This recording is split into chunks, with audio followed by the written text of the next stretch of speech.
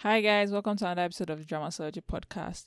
In this episode, I am covering Boksoon, a recently aired Korean movie that came out on Netflix. And the reason why I decided to cover this particular movie is because I actually think it's very good. I enjoyed it a lot. And so if you've not watched this movie, you should know that I don't give spoiler-free reviews. Like, I do have spoilers in my reviews, so spoiler alert if you've not seen this movie, check it out first before you listen to this review. But yeah, so I had seen this movie and the trailer on YouTube a while ago, and I knew I was interested in watching it because it looked very interesting. And so when my cousin told me it had aired, I went to check it out immediately. So yeah, this drama, Boksoon, is a drama that basically follows the life of Boksoon. And I see the pun they are playing there with the name. But yeah, it follows the life of Boksoon, and she's basically this assassin in like this world that's very interesting, and I'll talk about the world later. But she lives in this world where like to be an assassin is a career choice. Right, it's something you aspire to be, right? And so she's one of the best, and this basically follows her life and shows us like the world she's living in and the trials and tribulations she has to face, because she also has a teenage daughter, and teenage girls can be difficult.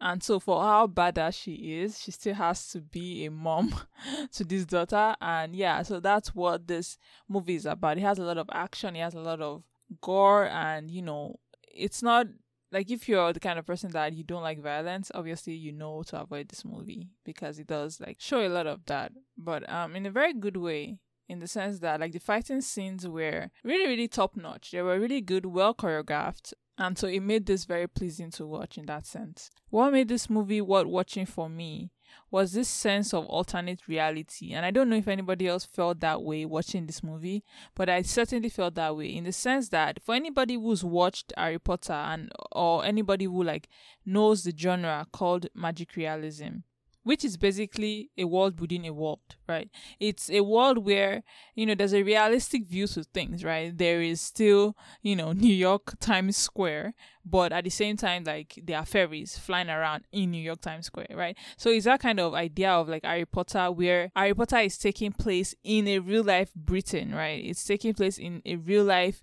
existing place, and it's using real life elements, but also there is like platform that's, 9 3/4. So there's that sense of magic even in real life, right? It's a train track that has, a space between 9 and 10 that has the space for the magic beings to go through to get to their own, train. And so this movie has that element of being a world within a world.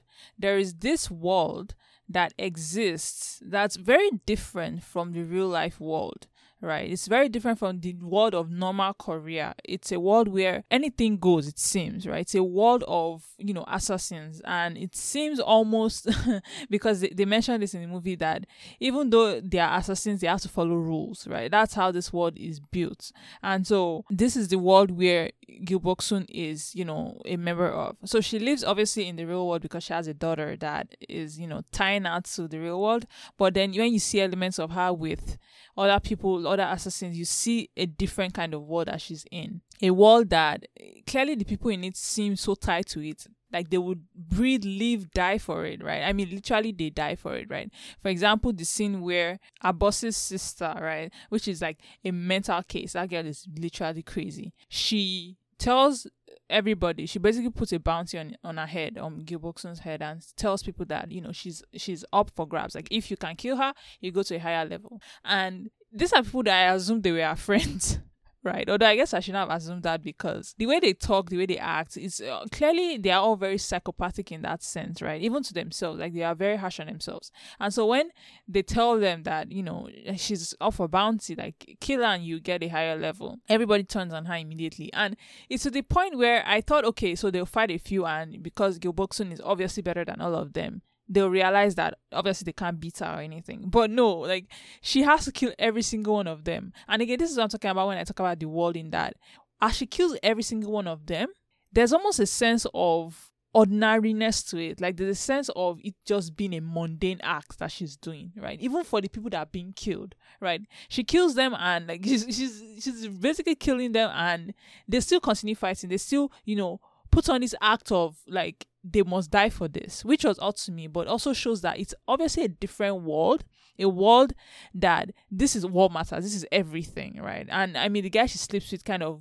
alludes to that, right? And he's even also willing to kill her, and she has to kill him as well, right? Because again, it's like do or die in this world, right? And so that's what makes this drama interesting, that there's almost that sense of this is not real life, this is not a real world, because it's a world within a world. It's a world that, yeah, it's Korea, yes, but not really Korea in that sense. And again, like the ease at which crimes are committed, like they don't even call it a crime, they don't call it a murder, they call it a show. Oh, you're going to put on a show, right? They've literally made this such an ordinary thing, an everyday thing, that it's kind of jarring for us the viewers to see that, right? And I mean, they have recruits, they have people that train for this, and you know, the young girl that and I feel like I see that girl way too often. She was in juvenile justice, she was like, I feel like she's been in a lot of things, and she fits the role she's playing in a lot of things, but she always goes for that dark, like she really cornered that world of like playing the, you know, dark young teenager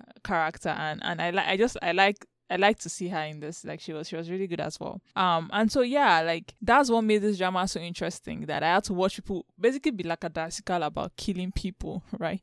Like they kill people for a living. Like there's a scene where Boksoon and her lover, quote unquote, he's basically like orchestrating how the guy will be found, right? He's basically like leaving the prints in the way. He's basically staging the murder scene, right? So that it looks right for like the police when they get there, right? And so that's what I'm talking about. Like that scene, for example, they take dead bodies right there and they just like talk about things. And it's ironic that they're talking about like her daughter and like very, very mundane things, right? And that's what makes this movie very jarring in that sense, and very, very interesting as well. But because, like I said, it's like she lives in a different world, she walks in a different world, right? And they give it even a different, I think, coloring, right? The tone, like the saturation of when she's doing something bad is very different from when she's like with her daughter and stuff like that, right? And it seems that Boksoon is getting a little tired of this world, right? It seems like she's, and I mean, Boksoon, when you think about her in a way, she's straddling two worlds, in the sense that because she has a daughter that lives in, I would say, the real world, Boksoon has to kind of straddle two worlds, in that, yeah, she's an assassin at night, or assassin when she has to be, but she's also the mom of this teenage girl that goes to school and, you know, has normal fights and stuff like that, right? And this is what starts to get to her, even though she says it's not because she has a daughter that, you know, she's quitting the job. That's kind of what is the motivation behind it, because I think, at least personally, that her daughter is kind of making her see the real world in a way that other recruits around her, other people that are assassins around her, cannot see it, right? You know, the scene where she realizes that the person that she has to kill is the son of the politician. Like the politician has basically put a hit on his son, right? She changes her mind in that moment, and clearly it's unheard of, because all the recruits say that, oh my god, what? But you never cancel a show, right? Like you've never done this before, right? And I think, yes, of course, it's also because her dad was a terrible person, like an abusive dad. But also, I think that she has begun to have a little bit of remorse, a little bit of guilt about what she's doing. Like she's beginning to see, I guess, that what she's doing is not right, right? And so when she tells her boss that you and I are going to hell, right? Yeah, definitely it might not be because of the daughter, but the daughter is adding an inhumane aspect to her that she doesn't know about, I felt like, right? It's funny because it's not like the daughter is like a terrible good person or anything. Like daughter is a lot like her in a sense, right? But still, her daughter is making her see things, I think, differently, that she can't kind of ignore bad stuff anymore in that sense. And yeah, like that was my take on why she was like, okay, no, I need to stop this. And, you know, because they never really like explain why she wants to stop. They just say she wants to stop. And yeah, I mean, I don't know why there was such a problem with her quitting. Yes, okay, so from the perspective of our boss, I understand why. Definitely, right?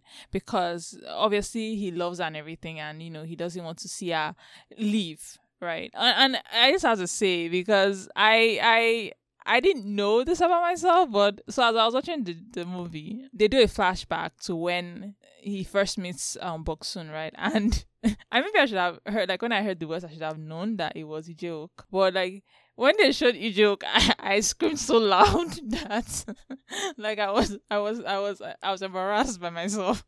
Like I was so happy to see him that it was actually kind of embarrassing, like how much I was like how happy I was at that moment. And yeah, but that was something I remember being like, oh my god, I didn't know it was going to be in this movie. And it was just a pleasant surprise to see his face, because I think his drama Royal Loader isn't coming out till like next year because I don't even know if they've started filming or not. But yeah, it was pleasant to see him. But yeah, basically I understand why the boss doesn't want her to like quit the job, because he's in love with her and all that like stuff. But his sister, who I did not know was his sister at first, gosh, oh my god, those two are like, ick value is times 10 million, because they make us watch siblings kiss before we realize they are siblings, and that's very, very gross. And they kind of snuck that in, that you don't know, because you just think, oh my god, like what is she? Because obviously, like when I first started watching the movie, like the first few scenes was her putting a leg on him, like even on his face. And I was like, okay, so I get that he's like the boss, clearly everybody fears him, right? But seeing her, I was like, okay, is she the mistress? Is she just like this hotsy person that's like, she can do anything because she's sleeping with the boss? Like, what is her role? And then at some point we find out that that's his sister. And like when Ijeok is saying it, I didn't put two and two together. But like later we find out that, oh my god, that's his sister that basically smooched it. Like that scene was so weird now that I think about it. And like I don't know why they had to add that in. But yeah, the sister is obviously mental. I would have liked to see their backstory, because obviously those two are not like normal. Like especially the sister, she's not a normal person. Because I don't know why she kept goading.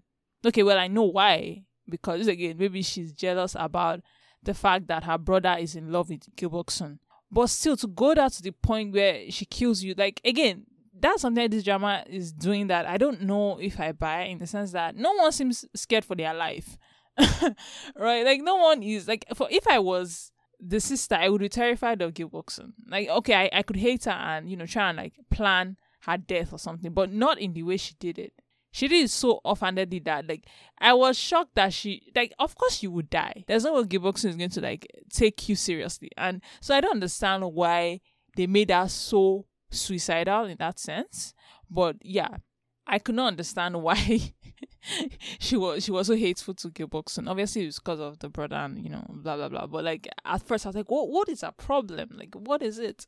And actually, I would like to see a different movie that's like a prequel to just the boss and his sister. I mean, except the like icky part, right? Because I do want to see how they grew up.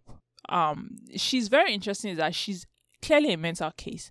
But how did she get to that point? Because her brother, the boss, seems kind of more okay in the head. But I also want to know how they started the business. Like, it's a very interesting concept they have going on in the background of this world they've basically built of like assassins, right? They could make more movies about this like story and this world. I would be interested in watching more of it, because they barely scratch the surface, and I think they have something here. But again, like it's Netflix, so they might not ever do anything with it. But I would be very, very interested in seeing more of this world, and just because again, it's just interesting to me how they all just do all these things and they don't think twice about it. It's very odd to me, but makes it very, very interesting that they could exist in such a world and all this is okay. I should probably give a shout out to John Do-yeon, because she plays Boksoon here and she's fantastic.